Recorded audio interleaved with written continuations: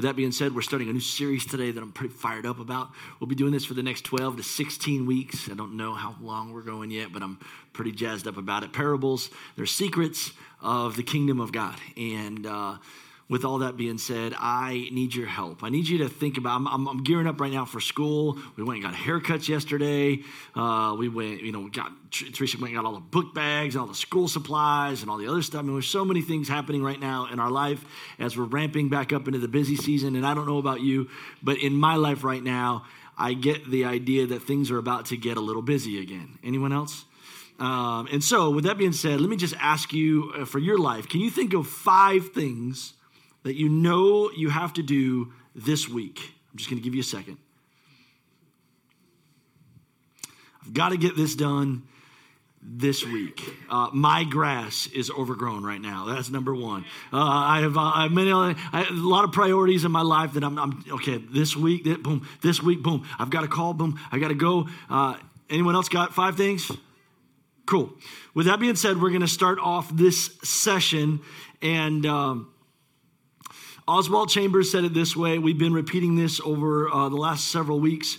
Prayer does not prepare us for the greater works in our life. It is the greater work. And so those 5 things that we have to accomplish this week, prayer doesn't help us get to that point where we can say, like, I'm ready now to do this, or I'm ready now to do that. I'm ready now to apply for this job, or God, if you're with me, like, the greatest thing that we can do in our life, I believe, is commune with the Lord.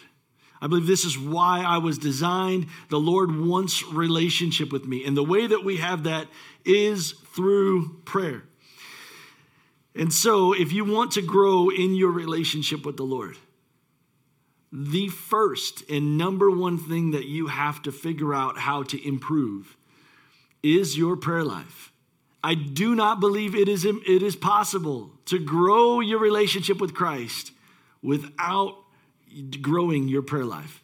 And so while many believers would say, like, yeah, that's something I'm going to work on. I'm going to get better at that one day or someday, this is something I want you to know as a church, this is what we're all doing. If we lived all on the same block and we were a bunch of kids, this is bike night. You know what I mean? Like, everyone's got their bicycles out. Come on, man, we're going for a ride, and everyone's going, and this is fun, and we're going. You with me? Right now, what is your church doing? We're praying. What are you doing? We're praying. We're circling the next 21 days, and this is what we're doing. You are going to grow your prayer life this week. I don't want you to say, I want to have a better prayer life. I am going to work on my prayer life this week. Does that make sense? You have to change your vocabulary and your mindset in the way that you approach your concept with prayer. There are so many things I believe about prayer. But I've learned that in the heart of a believer, there are many reasons why believers feel like they are not good at prayer. I circled 5 of them. I wrote them down, and I wanted to share them with you just briefly. The number one reason why we don't have a quality prayer life is because many of us don't have time for it. Anyone feel that way? Has anyone said that way, honestly, in your life? You're lying if you have not. And this is a reality, but I know some of you are like, I can't dare say that at church. You're right. We can't say that in front of the Lord of our life. Without prayer, this is just religion. Without prayer, this is a country club, a yacht club, or a chess club. Without prayer, we're a baseball team or whatever else we're doing. But what we believe is that as we gather, this is significant because we have the Lord with us and we commune with him. We don't just talk to God, he talks with us. And we have relationship with him. And that's what makes all of this special is in my life, I have someone who is bigger, stronger, wiser, lived longer, knows more, is capable of anything, and he's on my side. And I know that because I talk with him. He is the most precious thing in my life, and I am developing that. Martin Luther said it this way: to be a Christian without prayer is no more possible than to be alive without breathing. Yeah. And so I don't know of the 5 things that you circle this week that you know you need to get done, but to just be your friend and your pastor for a second. Are any of those things more important than your prayer life? Now, none of us probably that has a relationship with the Lord would say yes, but we live like they are. And I want to change that mindset and that heart. And the things that we give up things we love for things we love more. And we love the Lord more than everything. We love the Lord with all of our heart, soul, mind, and strength. And so we're going to make sacrifice and make time and make room for him in our life. We're making him the priority. So we don't fit God into our schedule. He is the schedule. Can I get an amen from someone here? Oh, man. I want you to know, what are we doing this week, Pastor? We're praying. I got to be honest, this morning, I was here in prayer and I was listening to the worship band and I was seeing so many people come up and connect, and I'm listening to people's hearts that are engaged for Christ, and I was so proud of my church. Please make me the happiest pastor in the world and join me in prayer this week. Saturday morning, Tuesday at 6 a.m., Friday at 6 p.m., on the app. Like, stop what you're doing when you get a notification from the church, because we're going to send them to you every day this week. And just pray and make time to invite the Lord into your space. The second reason I believe many of us do not pray or do not believe we're good at it is because we have too many distractions. Anyone? I feel like, man, I've been accused. The doctor has not diagnosed me with this attention deficit disorder, but my wife tells me I'm guilty of it, and I can tell you there's been a few times in prayer where I've squirrel, and I'm in prayer thinking about peanut butter and jelly sandwiches. Anyone else? I don't know how that happened. It really wasn't part of the prayer topic, but this is how Jesus said to eliminate some of these things. He said, before Jesus taught us how to pray, I want you to know in Matthew chapter 6, he taught us where to pray. Matthew chapter 6, he says this. He says that, but when you pray, go away by yourself and shut the door behind you and pray to your Father who is in private. And then your Father who sees everything will reward you openly.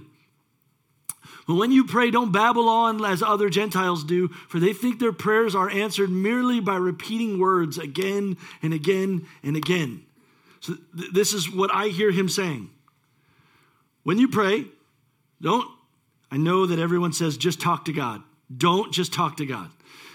You'll just go with it. And I think that it's important that when we come to God, we have an idea of what we're about to say.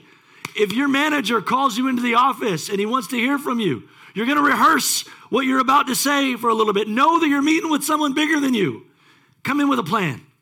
Come in what you want to talk about, and then expect an answer from him. I promise it will improve your confidence in what just took place, rather than you just going off the whim and talking until you're blue in the face. I have many prayer models. I use many of them as often as I can, especially when prayer is becoming difficult. One of the other things he says is that he goes into a room and shuts the door. Have a place where you pray. When one of the people that mentored me, my wife reminded me that I've told her this story a few times. When I learned how to pray, I had a friend named Jeff. He took me into his basement and he showed me. He shut the door, turned off all the lights, turned worship music on, and one little light over his Bible. And in there, he would start off with singing a song. And I remember this was back in the day when he would sing Clay Cross. Anyone remember this guy? I will follow Christ. And, all right, I have to keep going. And so he would just pray. And so he would have no other distractions because he couldn't see anything else but his Bible. Figure out how to eliminate these things if prayer matters to you. The third thing that I have learned that people don't have time for it. 2, there's too many distractions. 3, many people believe they're not good at it. And as I was thinking about this over you, I started coming up with reasons why you are good at it. And then I thought to myself, I think the Lord just prompted me, and he was like, well, maybe they're not good at it.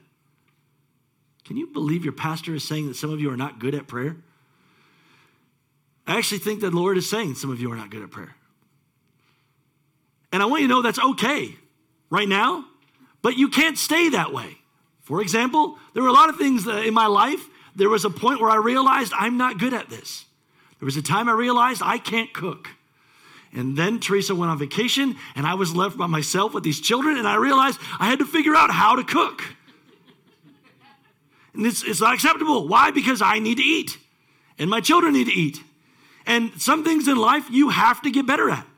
In my life, I've had to learn that it's not okay for me to not know how to be a leader.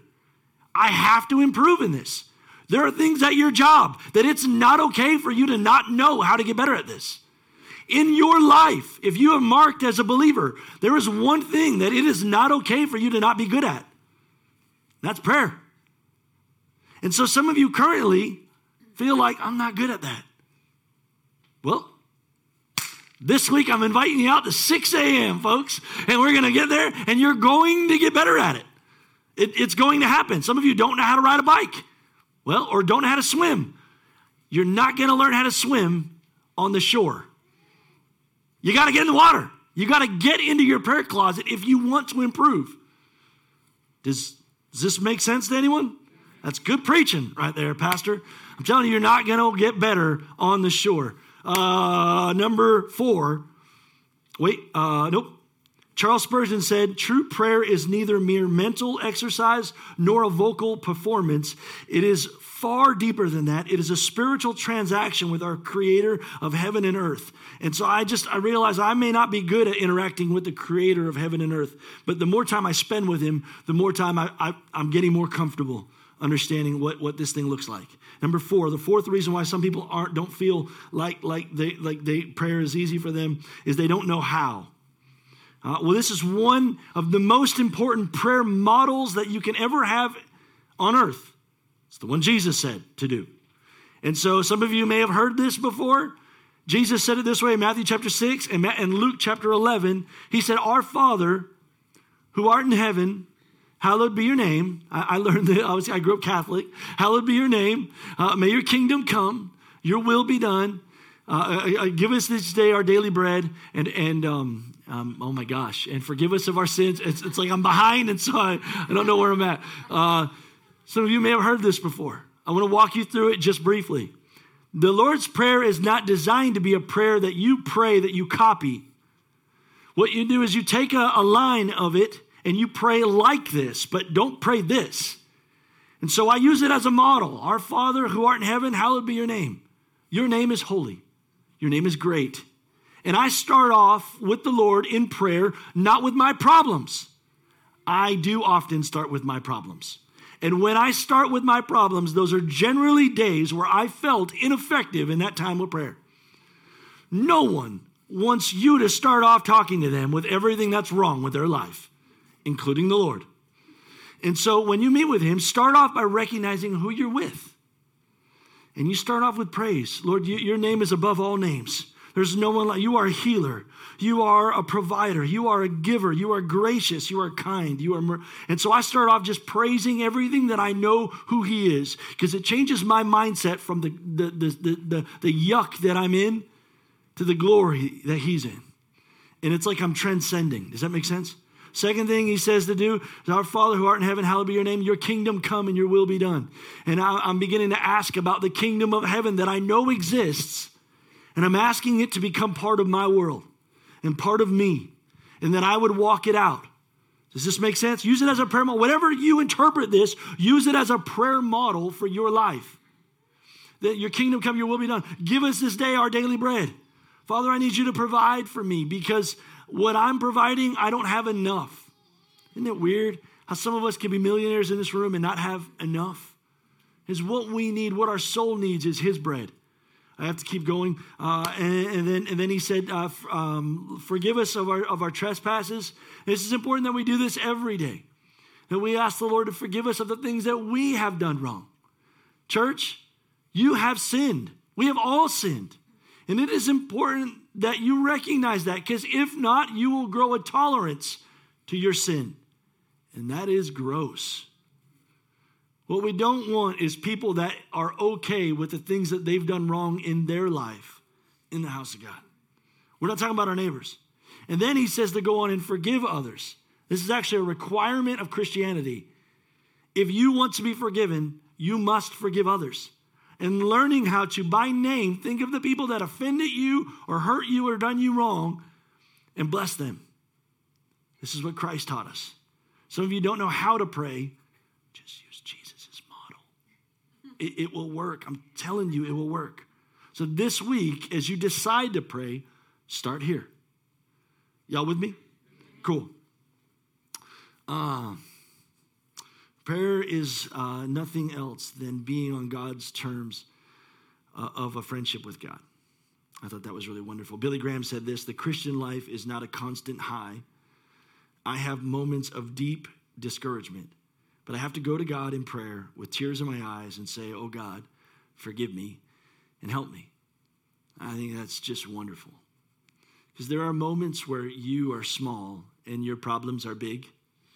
And that's where it's wonderful that you walk with a God who's greater than you. And you're going to need that. Otherwise, you're going to enter into insecurity. And you're going to enter into lack. And you're going to enter into not good enough. And that's never where he left you.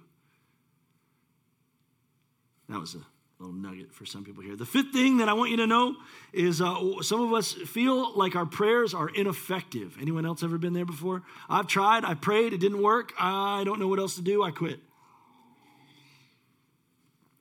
Well, with that being said, we're going to start today's message. I'm not lying.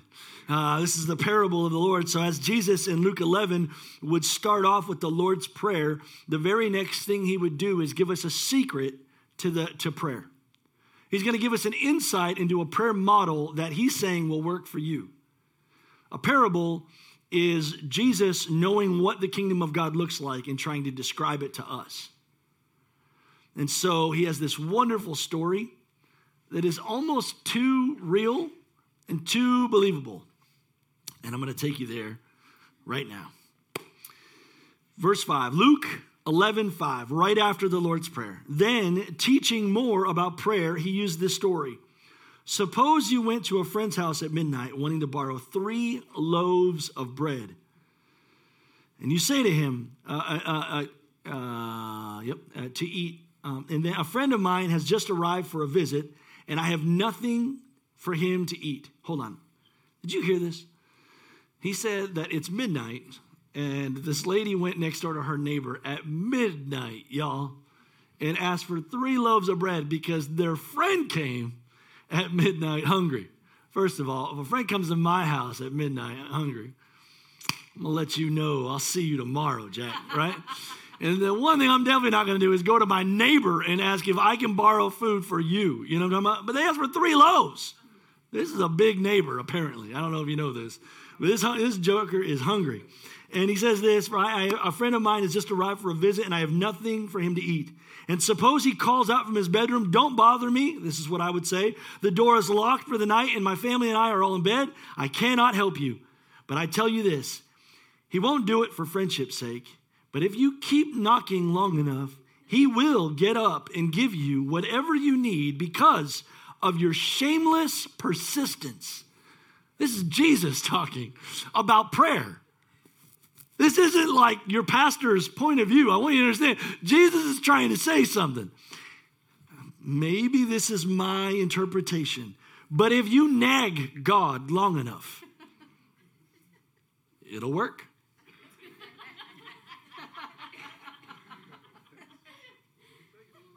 Maybe you're reading something different than that, but he's saying this guy just kept in the middle of the night. I'm not going to get up because you needed me to, but if you won't leave me alone, Jesus would say actually many times in Scripture, you can ask whatever you want in my name and it will be done. These are principles that are so difficult though when you understand like I have asked and it didn't work. The difference is this woman's persistent, shameless persistence. She didn't stop nagging. She didn't stop asking. She didn't stop pleading. You can see this throughout the Scripture. There's a woman named Hannah in the Old Testament. She wanted a baby. And she began asking God, hey, Lord, hey, Lord, hey, Lord, hey, Lord, hey, Lord. Have you ever wanted something? You ever needed something? My friend Kyle is coming to give you a testimony. Kyle, you got a story for me, brother? I think you do.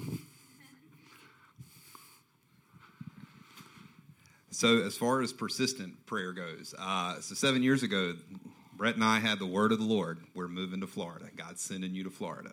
All right? Yeah, it's exciting.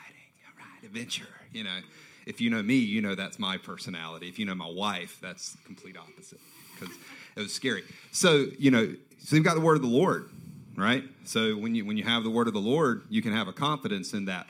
But that doesn't negate the fact that you continuously pray and you go with him with that. So for us to make the move, it was like, okay, Lord, if we're going to make the move, we have to have work. And so we started looking. Now, I was a band director and Brett's elementary teacher. Okay, so we're both teachers. We're, literally, we decided this like in March, and we're like, okay, we've got the word of the Lord. We're going to do this in June, like for real, because it's the summertime. We're going to make this move. Okay, so she starts looking for jobs. I start looking for jobs. I literally applied for 35 different positions with no response. Wow. Nothing back. Okay, so I'm continuously bringing this petition to the Lord. She's doing the same, looking for jobs in Polk County or around Polk County. And so April rolls around, nothing's happening. May rolls around. All right, so that now Brett's got job postings happening. Okay, so she's looking. Still nothing for me. All right, so she applies for job fair that they're having here in the county. Now, this is not saying that there's a job open. This is just a job fair. So we're like, we have the word of the Lord. We're going to book the plane ticket. You and your mom are going to go. I'm going to stay back with the kids, take care of them. So she gets down here, goes to this job fair. And in the meantime of that week, she actually gets a phone call from a principal here in the county who said, hey, I'm actually going to be at job fair, and I saw your resume and saw your application. I would like to meet with you. Okay, so make sure you're here. Okay, well, I'm signed up. I'm ready to go. I've got my appointment in the web and all that kind of stuff, on the application. So we're praying. All right, Lord, thank you. Thank you. So you're done, right? Don't have to petition the Lord anymore, right? It's done. No. So I'm with my accountability buddies at home the day she's supposed to go. So she flies down here. She's staying in Auburndale, all right? And my wife will be in second service, and I would say this in front of her because she would absolutely agree with me. She is not spatially secure, guys. All right, GPS is important for her. You can't give her like landmarks or use words like east or west, okay? Please don't ever do that with my wife, all right? That's terrible. That is not, and really don't do that with me either. I'm a little bit better at it, but yeah. So east and west don't really work for me, road signs. So anyway, so we're continuing to pray. We're persisting in our prayer. So she gets down here. Her alarm doesn't go off because her phone didn't charge the right way. She finally gets, a charger at a gas station or whatever, to plug into the rental car that she's got, puts it in the GPS. GPS takes her to the middle of nowhere. She's literally half an hour away from when this thing's supposed to happen, and she's calling me. And so I'm with my accountability buddies, talking and just kind of doing what we do, and sharing. So we stop and we say, we're praying for this situation. So she calls me back and says, I stopped at a gas station. I'm pulling in the parking lot of where I'm supposed to be, all right? And so hang up. We're like, hallelujah, the Lord has answered prayer. 10 minutes later, I get a phone call. They don't have me signed up for this job fair. They don't have an appointment for me, and I cannot locate the principal. My poor wife, here I am, the husband that's supposed to make her feel secure and strong, and safe. I'm 12 hours away in North Carolina. That's why I talk funny. But it's true.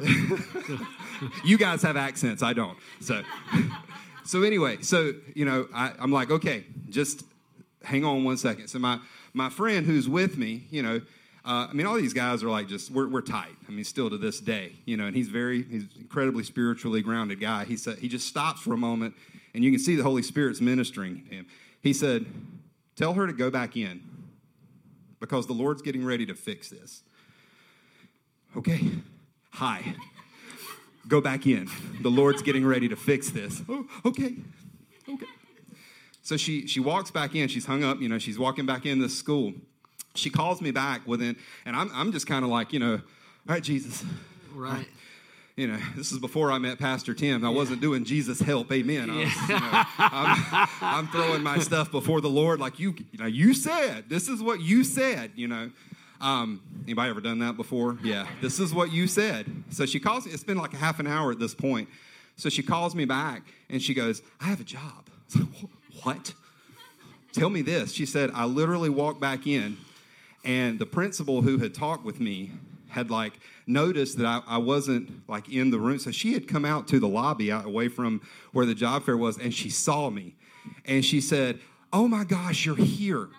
She said, I needed to talk to you today. So she pulls her in and literally says, I've got your resume. I'm going to ask you a few questions. So she asked, a few interview questions, hands her a contract, literally, and there's her job, all right? So we're like, we're moving to Florida. So you fast forward to me, who's applied for 35 different jobs and gotten ghosted all 35 different times. The only lead I had moving here was the college that I went to. It just so happened that the new director of music education used to teach in Central Florida. So his friend, who he went to college with, is the arts director for Orange County. So when we finally get ourselves moved down here a month later, I'm like, okay, I'm putting my suit on, I'm taking my resume, and today somebody is buying my 11 herbs and spices, okay, today, because I need a job. All right, you did her right, my turn. So I go to Orange County, right? I emailed this guy, still got ghosted, but I'm just like, I don't care. If he's in his office, I'm walking up in there today. Got my suit, resume, I'm ready. So I walk into Orange County's Board of Education. Hi, I need to see this guy. He's on vacation for a week. So I start driving. I said, I'm going to drive from Orange County all the way to Hillsborough. Polk's in between. So I'm like a little bit smarter this time. I'm going to call. And I called Polk County, and I said, I need to speak with your art supervisor. Well, she's on vacation this week. Is there anybody I can talk to in that department? Well, actually, we do have one of her assistants, one of her TRSTs, and she does screening interviews. So let me direct you to her. So in the meantime, this lady was, she was pulling up my application that I put in at Polk County and had heard nothing back on.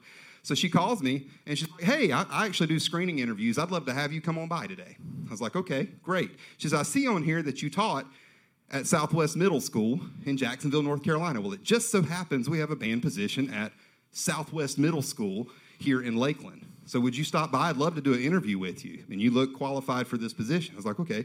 So I go in, and at that point in time, she does a screening interview. Like, yeah, I'm going to go ahead and set up your interview today.